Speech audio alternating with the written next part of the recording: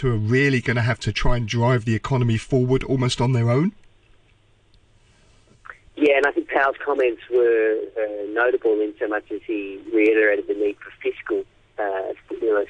So he's on the, he put that very clearly in his last meeting, and now he's saying it again. Yes, the Fed can do a lot, continue to do a lot, and with its bond buying program can come up with many, many different ways of facilitating liquidity to the right sectors of the economy. But certainly it would be much more preferable to have a fiscal and monetary combination from the US to drive. And, we're still seeing the virus continue to have an impact quite sharply in the US. Vaccines aren't announced, although there is some optimism, I guess, around that one will come. So, it's going to be up to the Fed to hold the ground for at least for the immediate term until we get an outcome in this election. Just finally, very quickly, can I just ask you about the Chinese yuan? We've seen that surge to a 2.5-year high as well. It seems to be enormously sensitive at the moment to the outcome of this election. What do you make of that? Well, I think the benefits to China of displacement to some extent, in the US leads to further strengthening of China's position economically. So, again, investors, pushing into yuan on a relative basis. So I think it's pretty simple as that at this stage. I wouldn't draw too many conclusions right now. Toby, it's always good to talk to you. Have a great weekend. That's Toby Lawson, the CEO at Societe Generale in India. You're listening to Money Talk on RTHK Radio 3. US stock index futures are tumbling now following that speech from Donald Trump at the White House. They're down about 0.75%. The ASX 200 in Australia up 0.5%. The Nikkei 225 is flat. Looks like the Hang Seng is going to open up about 0.75% higher later on this morning. Thank you very much for listening this morning. Have a great weekend. Do stay tuned to Radio 3 for Back Chat with Hugh Chiverton and Danny Gittings. The weather forecast for today, fine, dry during the day, maximum temperature of 28 degrees. The outlook, mainly fine during the day tomorrow. It's going to be cloudier on Sunday and the weather will improve early next week. 22 degrees right now, 79% relative humidity. It's 8:32. Here's Pierre Tremblay with the half-hour news. Donald Trump has again complained of electoral fraud in Tuesday's presidential poll as his lead in two key states, Georgia and Pennsylvania, continues to shrink as postal votes are counted. Mr. Trump was speaking at a news conference at the White House within the last hour. I'd like to provide the American people with an update on our efforts to protect the integrity of our very important 2020 election. If you count the legal votes, I easily win. If you count the illegal votes, they can try to steal the election from us. If you count the votes that came in late, we're looking at them very strongly, but a lot of votes came in late. In only his second public appearance since the election, the president said the system was corrupt. Several of his tweets alleging electoral fraud have been obscured by warning labels on Twitter. Meanwhile, his rival Joe Biden seems to be gaining ground in key states. His campaign manager, Jennifer O'Malley Dillon, called for patience and calm, but said they were confident that Mr. Biden would beat Mr. Trump.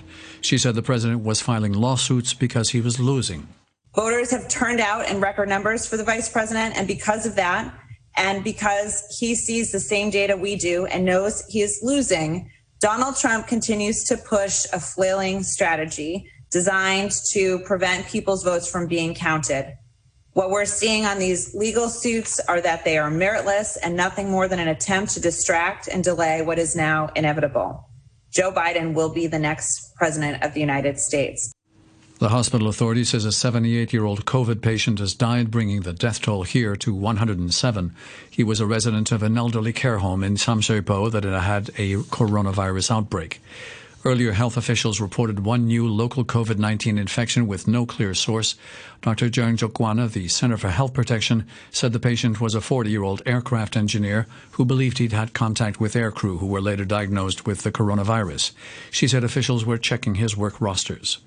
They will have to discuss what kind of things need to be repaired in the cargo flights after they land. So their contact were mainly in conversation, and he usually wore a mask, and the contacts were usually brief. They do not have lunch or meals together. There were 6 imported cases yesterday involving 2 people who flew in from the Philippines and others from Turkey, Brazil, India, and Russia. Police say they've arrested a 23-year-old policeman on suspicion of money laundering, along with 10 others. The 8 men and 3 women, aged between 19 and 30, were suspected of having dealt with crime proceeds totaling $210 million. The arrest came after the Narcotics Bureau received a report of suspicious bank transactions. Police say they've frozen $760,000. The arrested officer has been suspended. Next news at 9.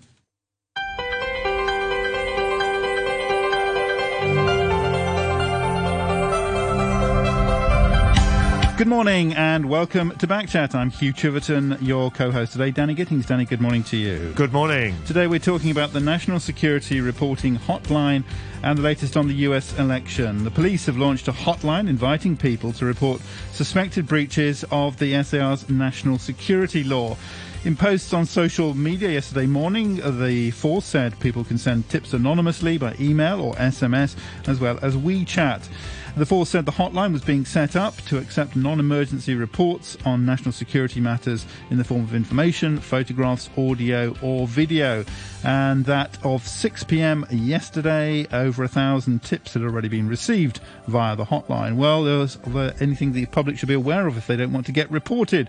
Who should be worried about this? How useful will this be as a reporting mechanism? Do you find it reassuring or do you find it sinister? After 9:15, we're going to be discussing the latest on the US elections, those statements by President Trump. If you want to comment on anything, you can leave a message on our Facebook page. That's Backchat and RTHK Radio 3. You can email us, backchat@rthk.hk, or you can call us and we'll put you on air. And our number is 233-88266. 233-88266. Just to catch up on the question of Toby. Toby is a policeman who sometimes joins in conversations and discussions on this program. I did invite him to comment yesterday on that arrest of an RTHK reporter.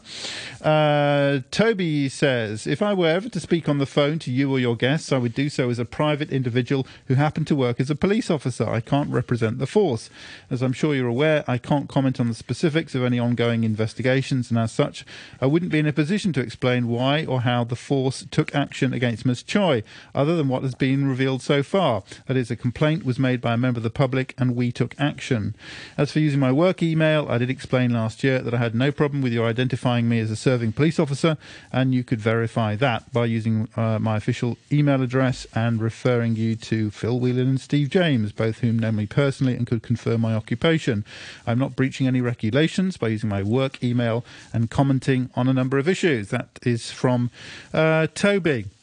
And Matthew has a comment, this is in an email, who says, I've had multiple positive and constructive interactions with police, community and public relations officers over many years, including on sensitive topics. I wonder why the police chose not to engage with the public in forums like Backchat. I said I think that could actually help their cause. Could policeman Toby or any other Backchat correspondents with police backgrounds provide perspective on this?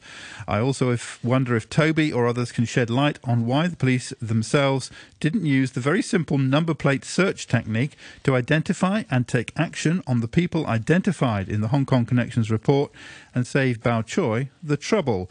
Maybe we also need an anonymous Yuen Long incident hotline. That is from Matthew. Thanks very much. And on the topic of today's show, Martin says on the introduction of the National Security Hotline, get over it. The National Security Hotline is long overdue, especially as Hong Kong is subject to blatant foreign interference.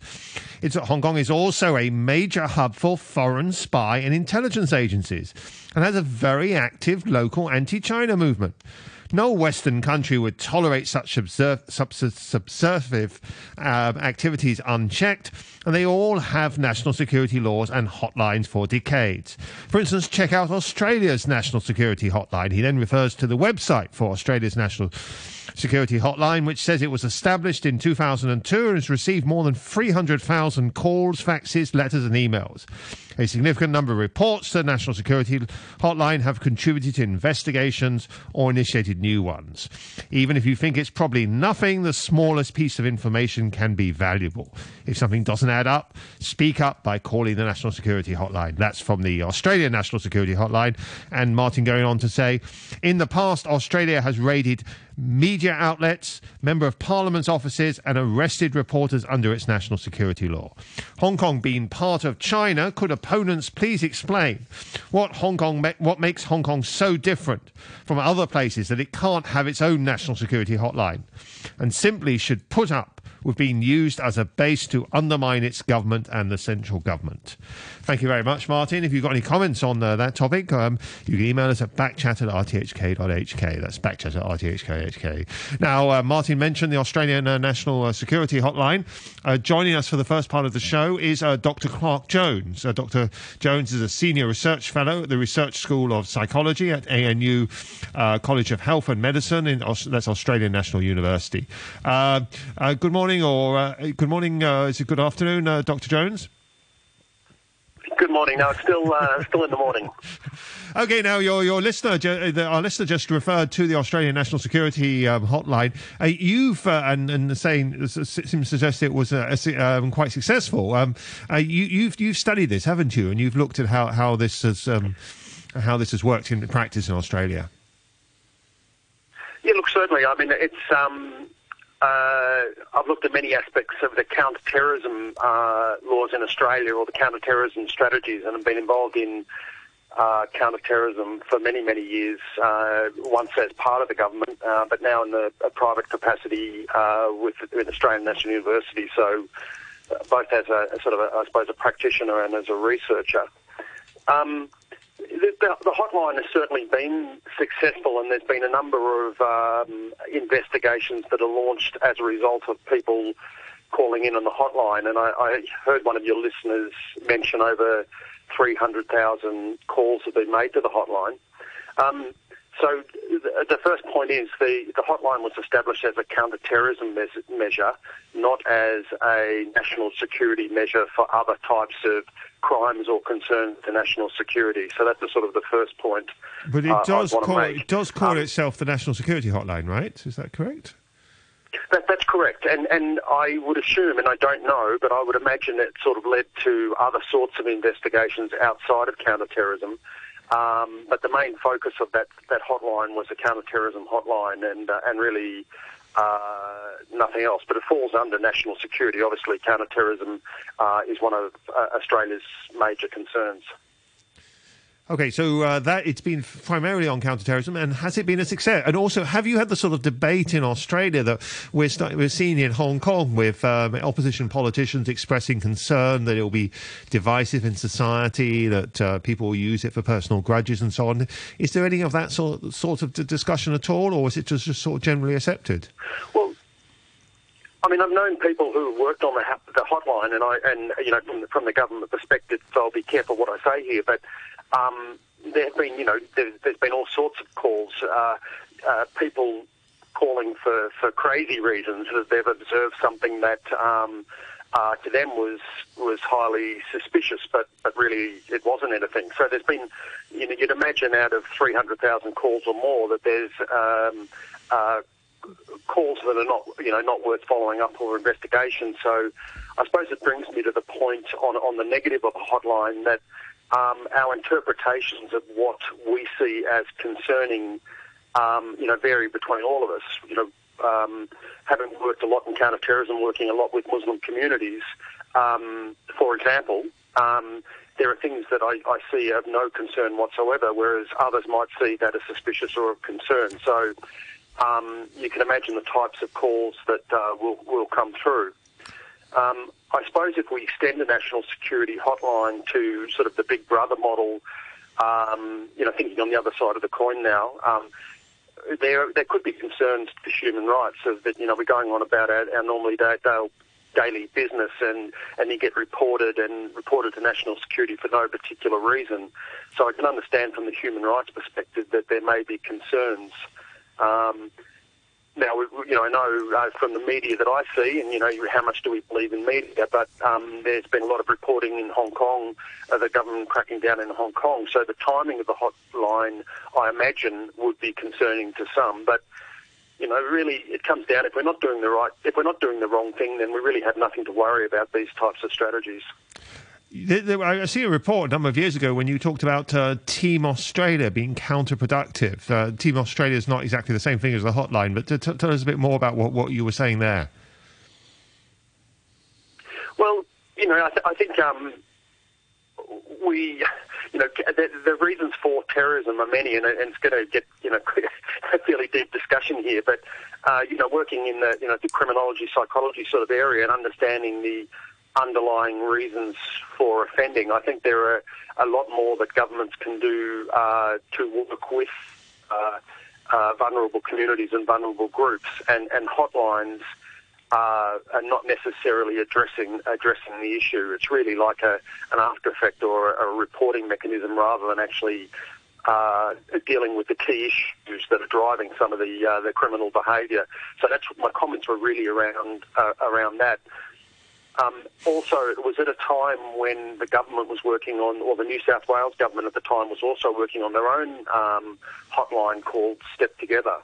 So I suppose I was critical of the construction of that. But look, I think these sorts of strategies, in hindsight and looking back, I think these sorts of strategies can be useful as another mechanism for people who may not know how to respond to the reporting of a crime, and by having an easy get-to telephone number to call, can be also a positive thing.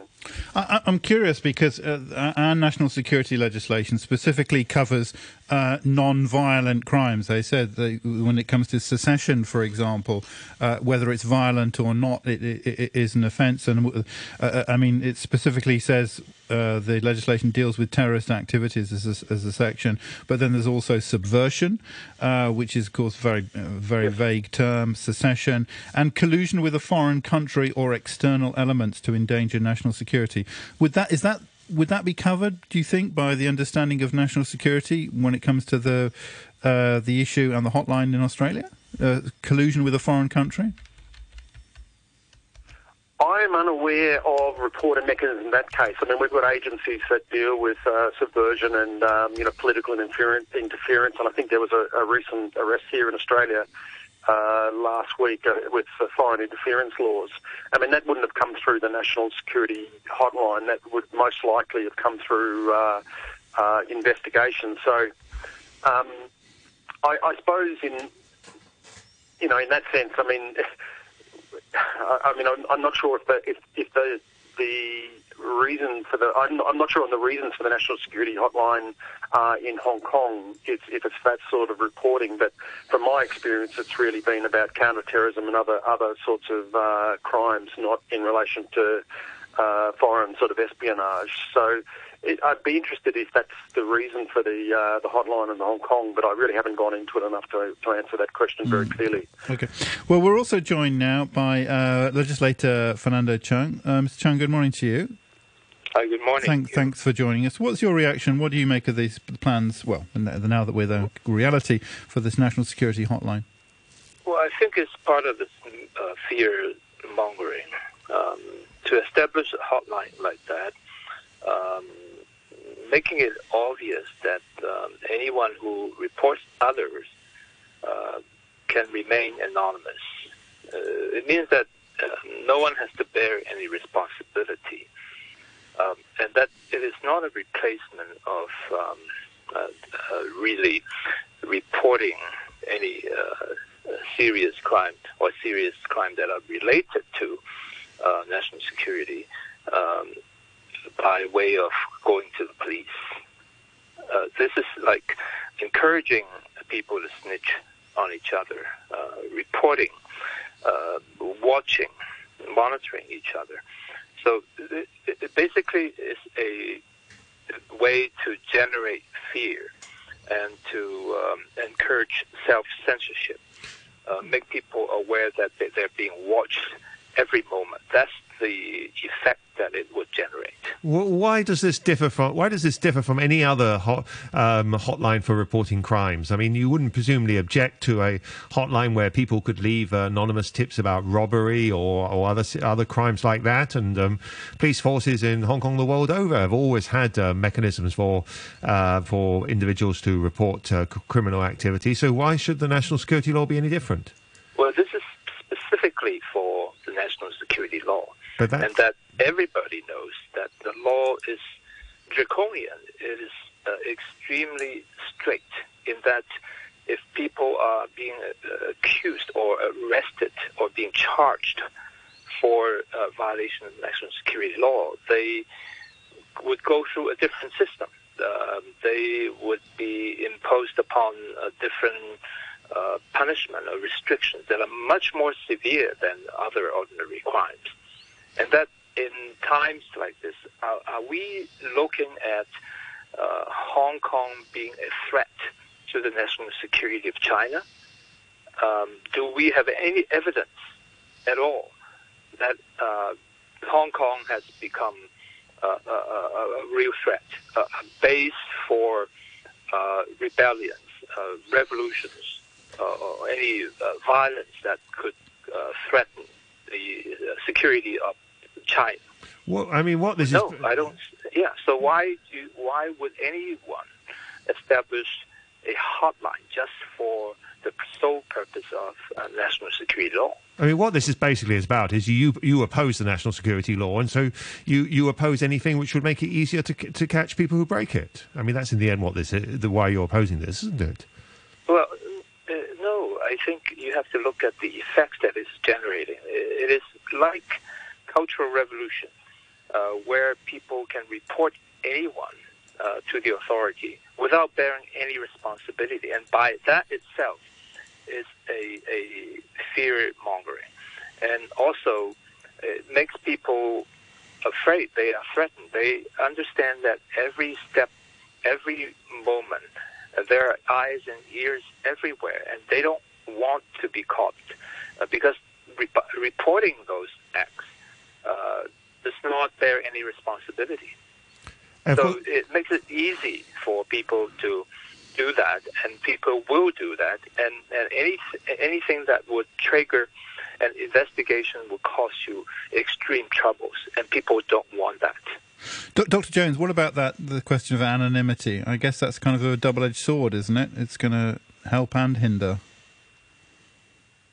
Yeah, look, definitely, and I agree totally what was just said. I mean, I think there are certainly concerns, and you'd have to look at the reasons for the National Security Hotline in Hong Kong. I mean, certainly when it was established in Australia, it was for counter-terrorism purposes. Now, whether it's a morph into the investigation of other types of crimes, I don't know.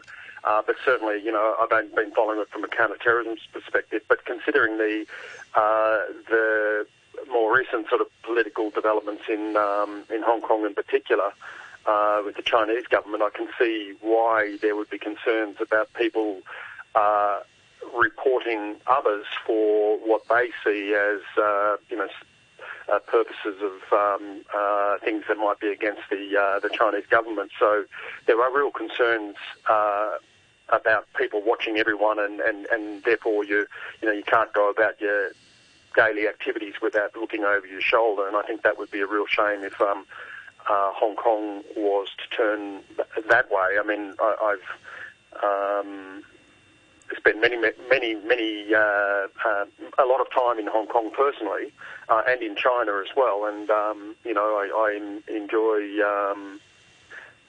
spending time in Hong Kong and even in China. But I'd be very concerned if there were then that we had to sort of watch our activities when we're in those countries. So well, we really actually, want to doesn't. What is the purpose for this hotline? Yeah, actually, it doesn't matter whether you're in this country or not.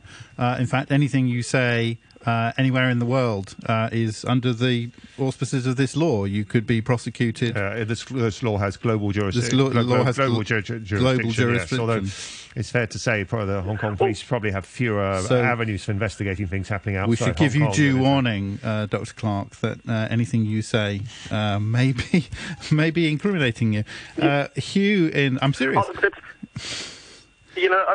I mean, that's fine. I mean, I have a great respect for China, and I'm not just saying that because I might be listened to, but I taught counter-terrorism in Chongqing last year, and I have to say I was very careful in what I said around because I do a lot of work with Muslim communities, and once again, it's really looking at the underlying issues, and this is not a connecting Muslim communities to terrorism, but I was very careful in what I said in China, and I could imagine being reported for something I was misinterpreted of how I said. So, this is why I think we have to be very careful. What is the purpose of this hotline? And I would like to see a little bit more before I make too much comment. But as I said, ours was established purely, really, as a counter-terrorism measure. So I would like to see the background and the reasoning for the development of this one. Okay, some emails. Hugh says, just another step downward into repression, encouraging informers and people to denounce others, just like East Germany was. Masking it with security doesn't hide its true purpose, and I wish your guests have the courage to decry it. That comes from Hugh. Jay says, it's amazing how suddenly now the government can make a Dobbin line. So obviously they feel the police aren't capable to handle terrorism. But the government seems to be promoting terrorism in the past few months, so the public has been told to run. It would be more appropriate if instead of people calling 911, there would be more telephone lines to the police station so we can dob in people without wasting time for fly tipping, pet accidents, general mishaps, instead of taking hours trying to find the number or website to contact the local police station. Fernando Chung, I think your concern is about sort of social tensions that could arise as a result of this. I mean, people have been talking about perhaps reporting customers in yellow restaurants. Is there a possibility school children might start to be using this against each other? It is possible.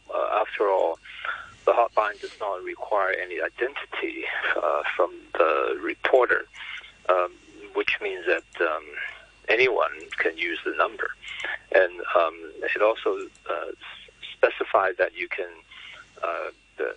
give them pictures, videos, and audios. So people can do any sort of things.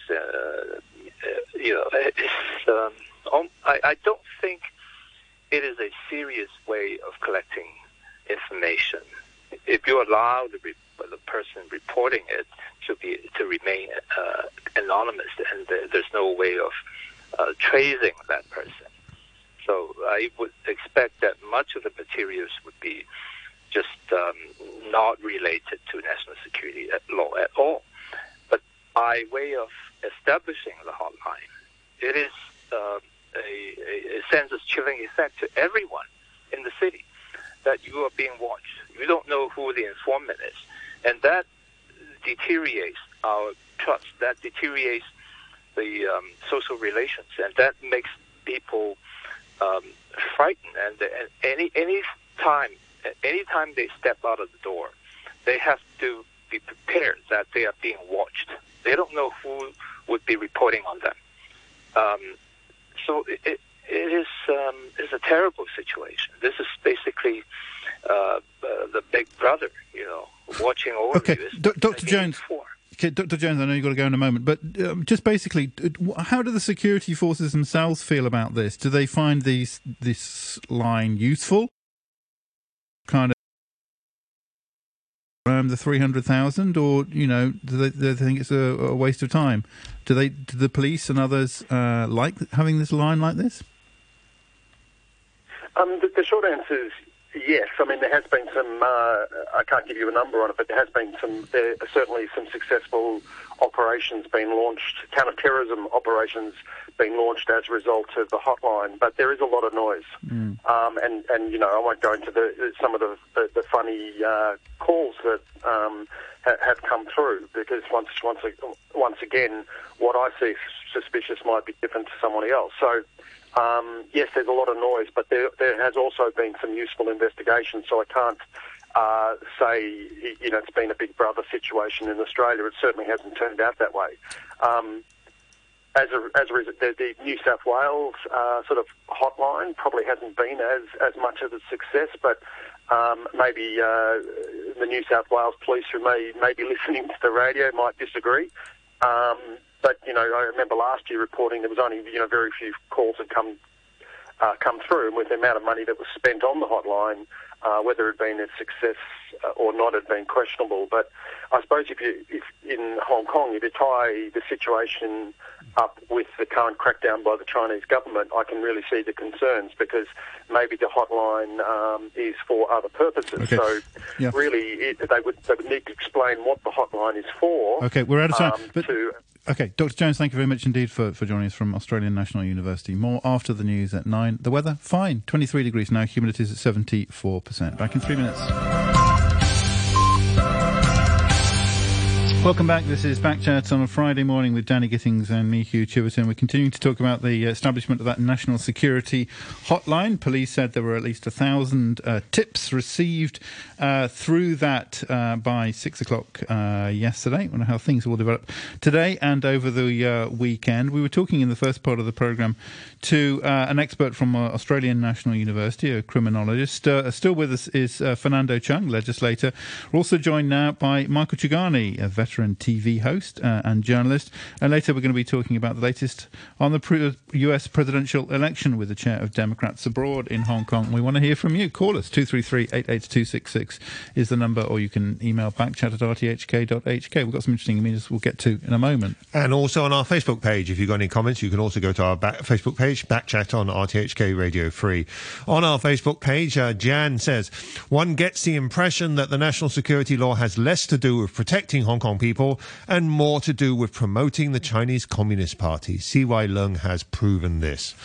Michael Chugani, good morning. Welcome back to Backchat. Michael Chugani, good morning. Yeah, I'm here. Good morning. Now, what do you make of this national security hotline? Well, when it was first announced, the very first thing that hit me was, oh my God, Red Guards in Hong Kong. And then I thought of that movie 10 Years, which won a prize some years back, a local movie, that kind of predicted this thing would happen in Hong Kong, people spying on each other. And that's exactly what happened. And now you look at, within 24 hours, you've got like 1,000 people sending in tips or whatever, 1,000 in the city of 7.5 or whatever million. And as you walk around the streets, do you see any threat whatsoever against national security towards China? I don't. Honestly, I don't. What would these 1,000 tips say? Me having lunch with Joshua Wong, perhaps? Or me going to the U.S. consulate? Or writing a column? Isn't it precisely the point of any tipster's line? Is there's things that are not obvious and that somebody may have picked up on, but would not otherwise be easy for law enforcement agencies to spot? Yeah, I know, Danny, but you've got to look at the national security law in Hong Kong. I hate it when people say, oh, the U.S. has a national security law, Australia has a national security law, the U.S. has a national security law, but they never say that these countries are democracies. They never say that. They cherry pick, right? They don't like democracy, but if a democracy has a national security law, they say, well, they have it too. Okay, fine, they have it. I was in the U.S. when they had a national security law, the Patriot Act. What was that for? That was against terrorism. When the New York Towers were knocked down, thousands were dead. And they had a national security law. Where is the national security threat in Hong Kong? 5 kids holding up a blank sheet of paper? So basically, opposition to the national security hotline again comes down to the fact that you oppose the law. And because you oppose the law, you don't want anything that will make it easier to catch people who break it. No. Did I say you oppose the law, Danny? Well, it's certainly implied from what you're saying. No. Hear me out. So you don't oppose the law, Mike? I don't oppose a national security law. How about this law? I oppose this national security law because a national security law or any law states very clearly what is a crime and what is not a crime. Okay? Under common law, that should be the case. No law, you're a lawyer, no law should make it so vague that you have to second guess whether you're committing a crime or not. this does. So again, opposition to the hotline is because people oppose this national security law. Because they oppose this national security law, they don't want anything which will make it easier to catch people who have broken this law. Because this national security law involves, for example, mainland security agents hiring a whole entire hotel in Wan Chai or Causeway Bay, another national security police department in Hong Kong, and this national security law, as has been used so far. The first case involves a guy on a motorbike with a couple of flags that say "Liberate Hong Kong, Revolution of Our Times," and he was charged with terrorism because he drove into a crowd. Well, a taxi driver drove into a crowd and injured people. The police never charged that person. A legislator took private prosecution against the taxi driver, and the Justice Secretary killed it. You have to make these comparisons. Are you, in saying that you oppose this national security legislation, are you breaking the national security legislation? Is that an offence? It's Well, certainly the administration, because the returning officers, for example, said that anyone who said that they opposed the introduction of national security legislation could not stand as a legislator. So, well, number one, I don't intend to run for office. I know, but I don't know. Is it illegal to say that? Okay, let's compare your question, Hugh, with what Carrie Lam said, that introduction of the national security law has not taken away my freedom of speech. She has repeatedly said that.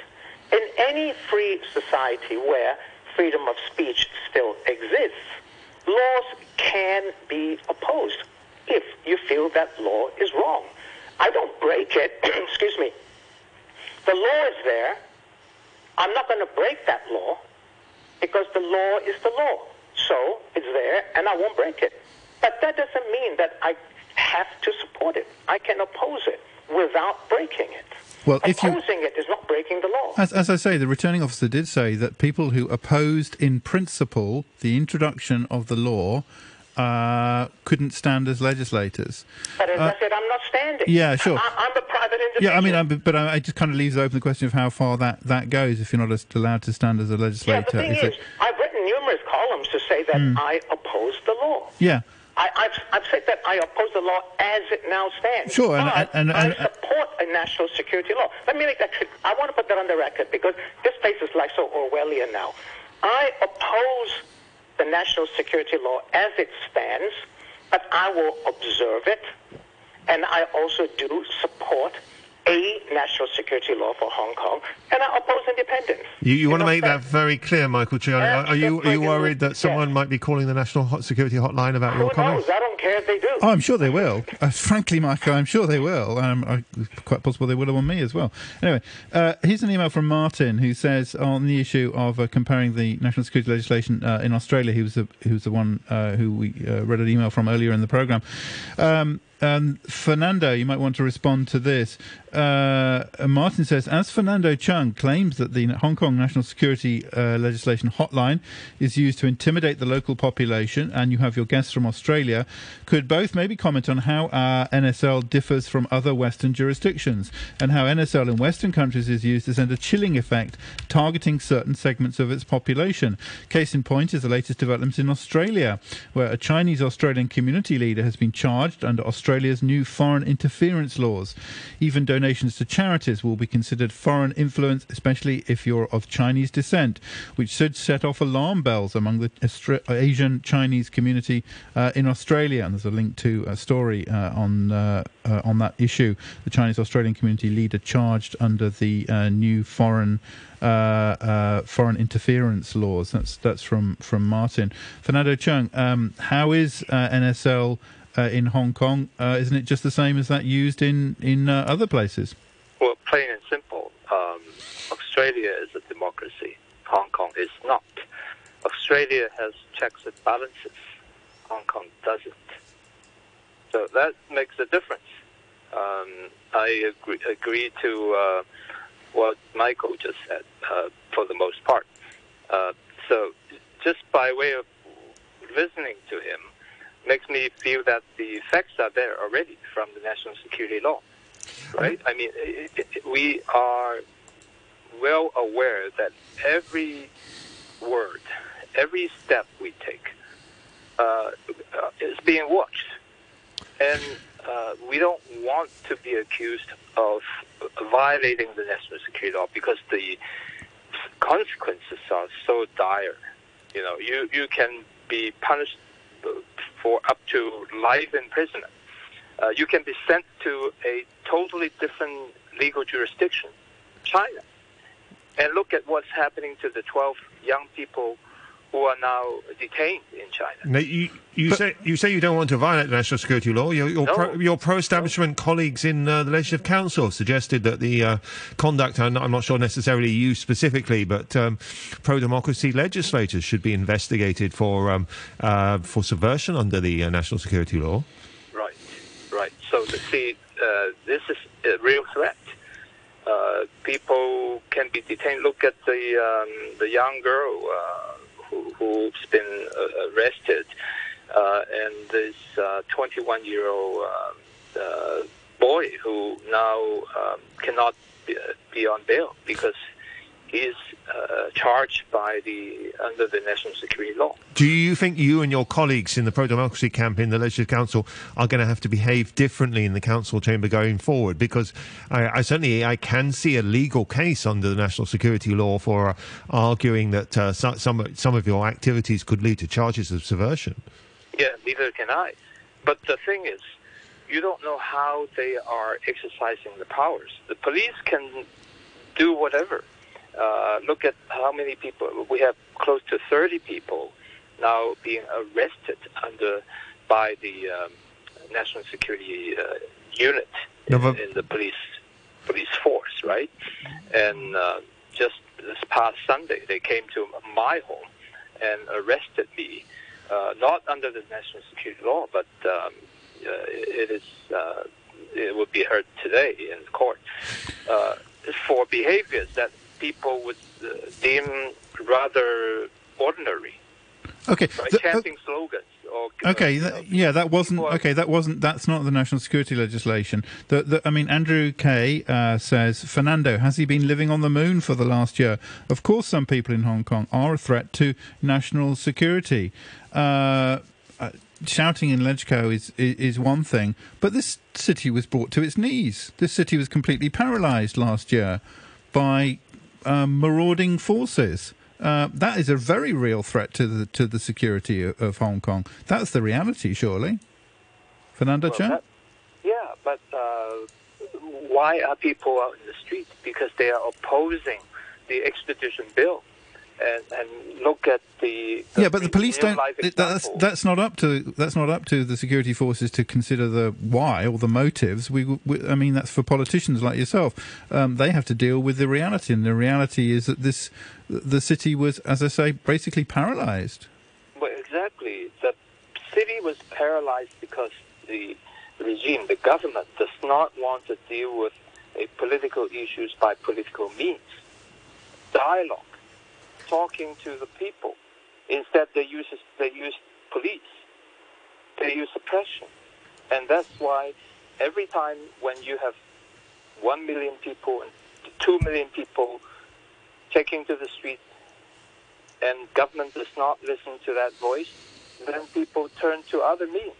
So this is how it evolves, right? It is not like and the campaign and people out in the street are not listening to legislators. They're not out there because legislators call them up to take to the street. They are out there to show their opposition to the regime, to the extradition bill. Okay. And then they oppose to how the government handles the opposition.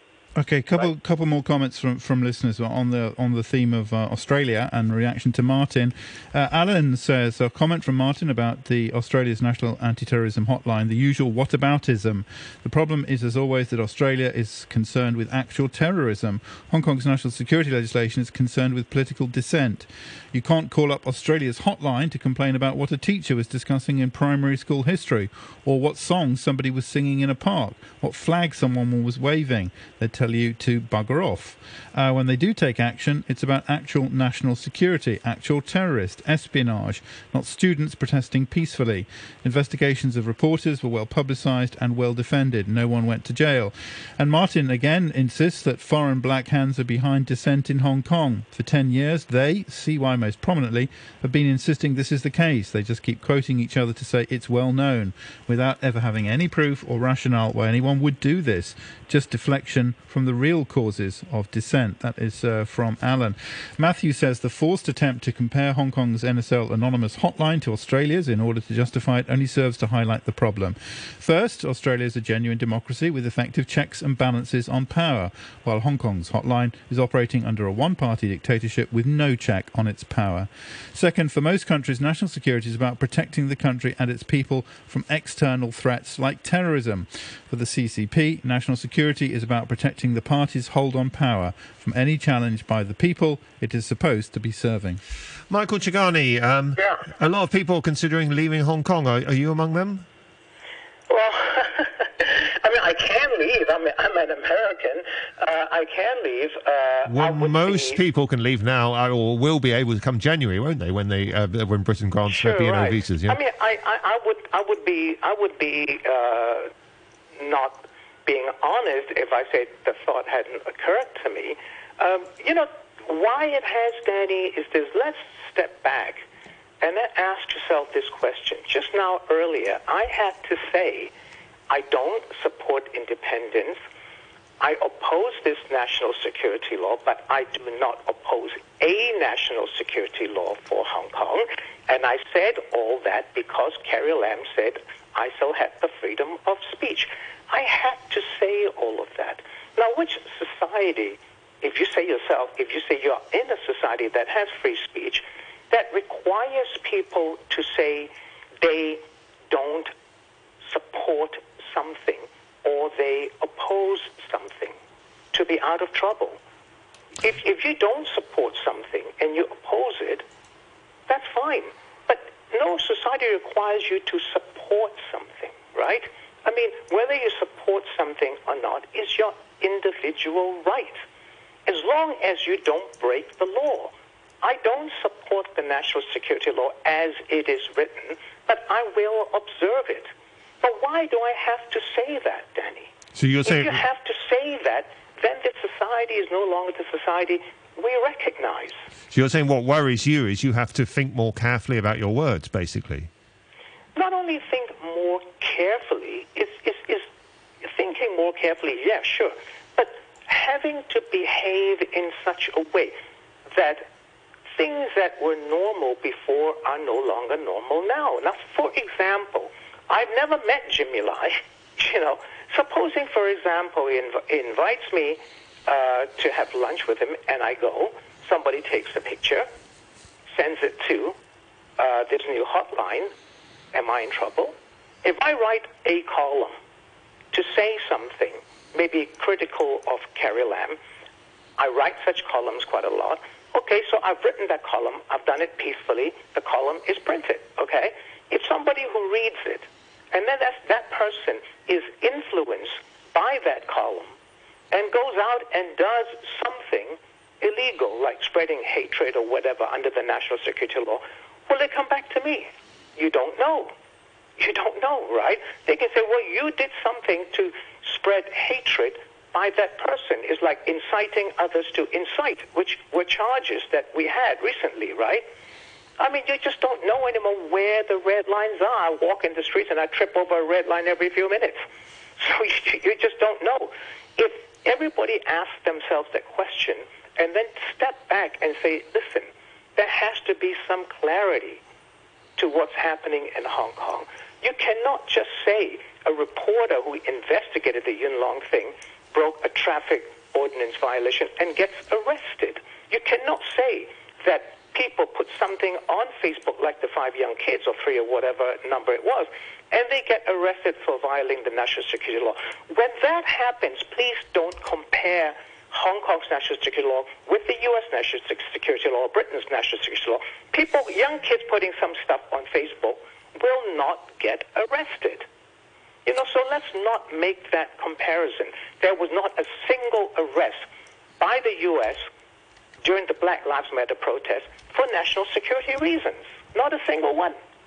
Okay, well, Michael So Chigani... let's make that clear. Okay, Michael Chigani, thanks very much indeed for that. And thank you very much to legislator Fernando Cheung. One more comment from Andrew Kay, who says, on Fernando, so according to him, if you oppose the government, it's okay to riot in the street, damage public property and injure people, ? That's from Andrew Kay. Thanks very much indeed for all your comments. I want to turn finally today back to the US elections, which are still on a knife edge.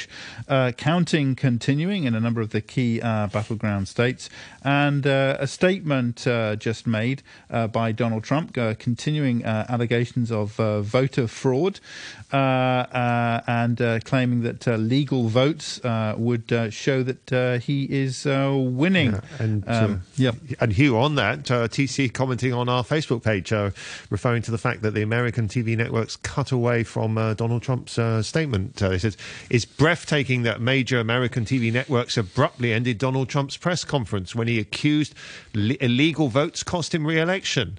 While I'm not suggesting his accusations are true, I don't think it's fair reporting to do that. The pundits are free to critique his assertion, but he should have the opportunity to express it. You don't see the mainstream media cut out of Biden's falsehoods. And TC does say, on a side note, if Backchat does that every time a speaker says something false, imagine the amount of dead air on the show. Donald Trump said this is a case where they're trying to steal an election, they're trying to rig an election, and we can't let that happen. Joining us now is Nicholas Gordon, chair of Democrats Abroad in Hong Kong, who took part in our Wednesday marathon covering the election then. Nicholas, good morning to you. Thanks for joining us. How are you feeling at the moment? Are you feeling optimistic? Are you feeling pessimistic? What's going on? Well, I think there's a good chance we know today. I think we'll know, we should know the results from Pennsylvania and Georgia in the next few hours. We'll probably have a good idea about Nevada, too. I think we know the Senate's going into overtime with 2 runoff races in Georgia. So I think we'll have an answer today. Well, but will that be an answer? You'll be cautious. Maybe you stung by Wednesday when, of course, you were with us and we started the show with opinion polls suggesting that Biden was going to do a lot better than he ultimately did. You now seem very cautious, even though victory for your guy is really in sight now.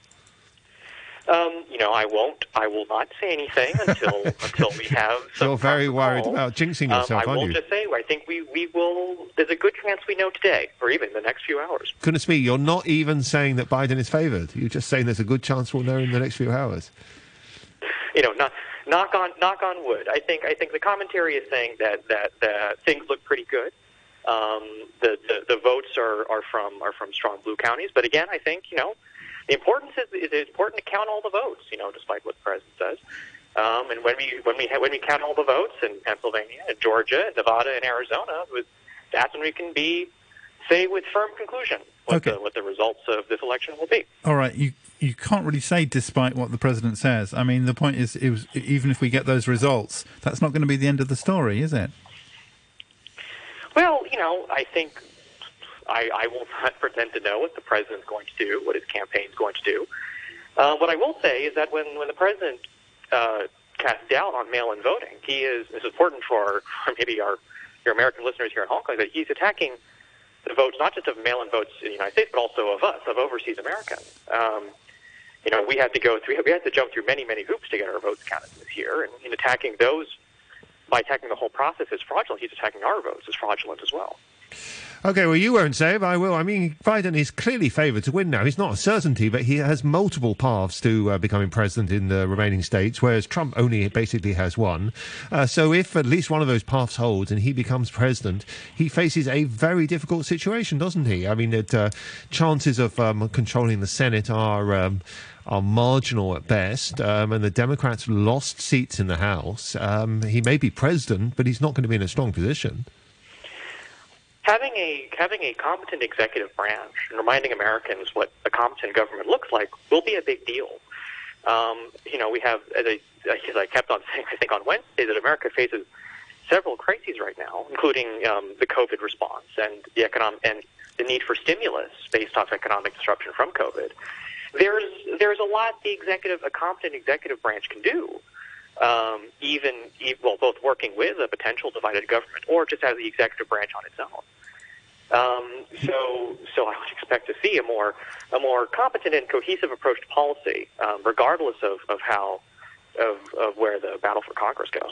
And again, as I said, the Senate's going into overtime. That's not done yet. It's not done, but you've lost several of the key battlegrounds, including some of the ones that you thought were easiest to win. So you're on a very, very narrow path in the Senate.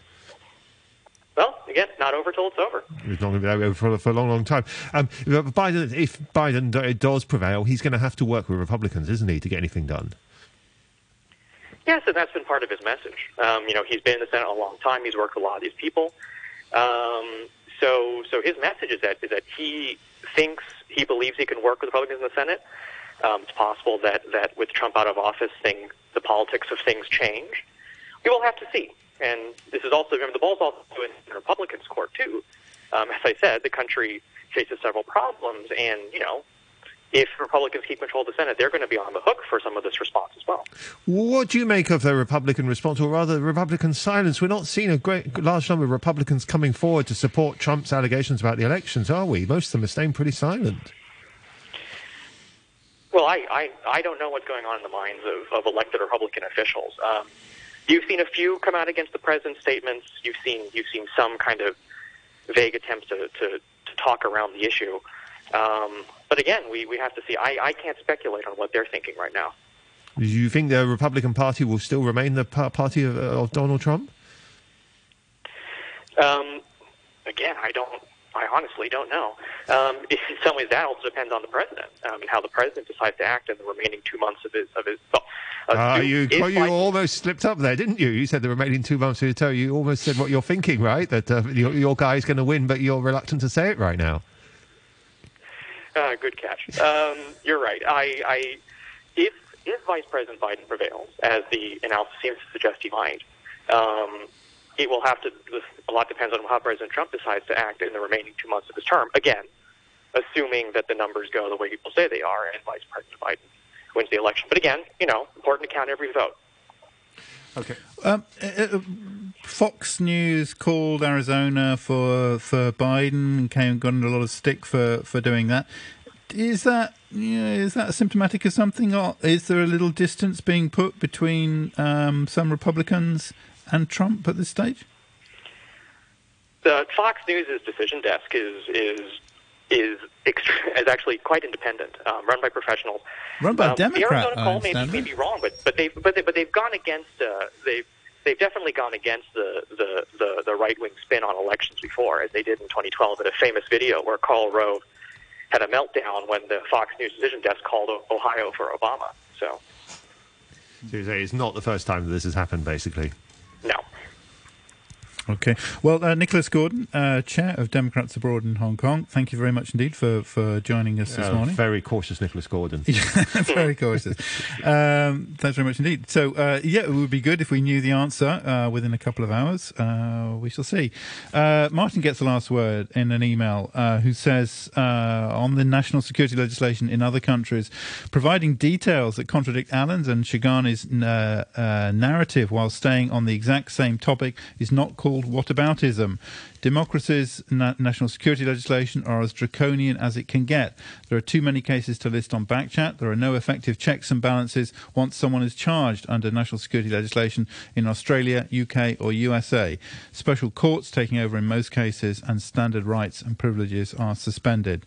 That's from Martin. Thank you very much indeed for that. Danny, thank you very much indeed for a very interesting, rather too interesting week. Sure has been an interesting week, yes. The weather forecast, fine, dry during the day, maximum temperature about 28 degrees. And the outlook, mainly fine during the day tomorrow, but cloudier on Sunday, and the weather will improve early next week. 23 degrees, the latest readings. The relative humidity is at 74%. The Employees Retraining Board has launched the Love Upgrading Special Scheme 2 to help the unemployed or underemployed enhance their skills. There is no restriction on educational attainment.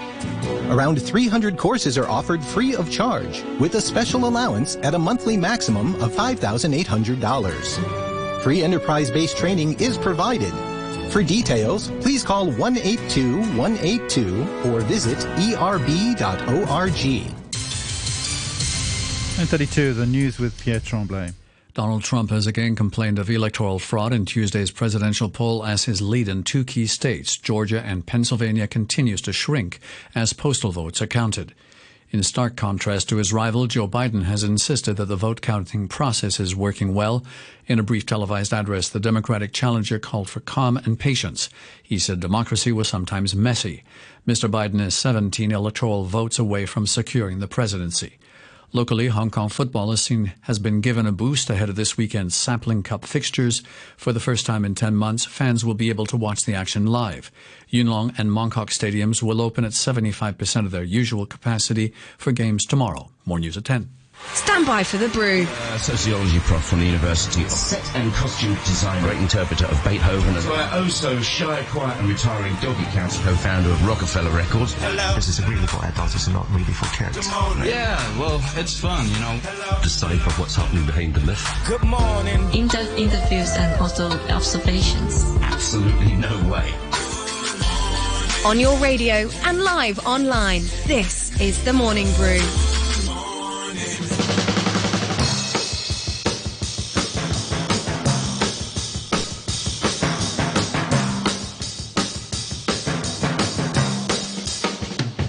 Good morning to you. Welcome to Friday here on The Morning Brew on Radio 3. Well, it's that time of year again, so at 10:10 today I'm going to welcome Brigadier Chris Hammerbeck back to the programme.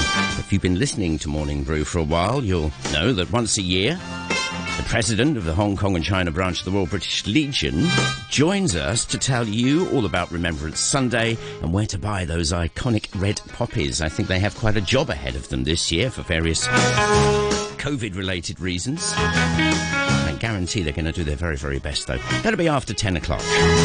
After 10:30, we're going to find out about an upcoming semi-staged, that means without all the bells and whistles, version of Mozart's operatic masterpiece, The Marriage of Figaro. Opera Hong Kong is going to be performing this next week, and I'm going to chat to the producer and renowned singer himself, of course, Warren Mock. 11 Plus is this week's Sports and All with Dickie Hicks, or Danny Boff. Anyway, finally, we're off to the movies with James Marsh.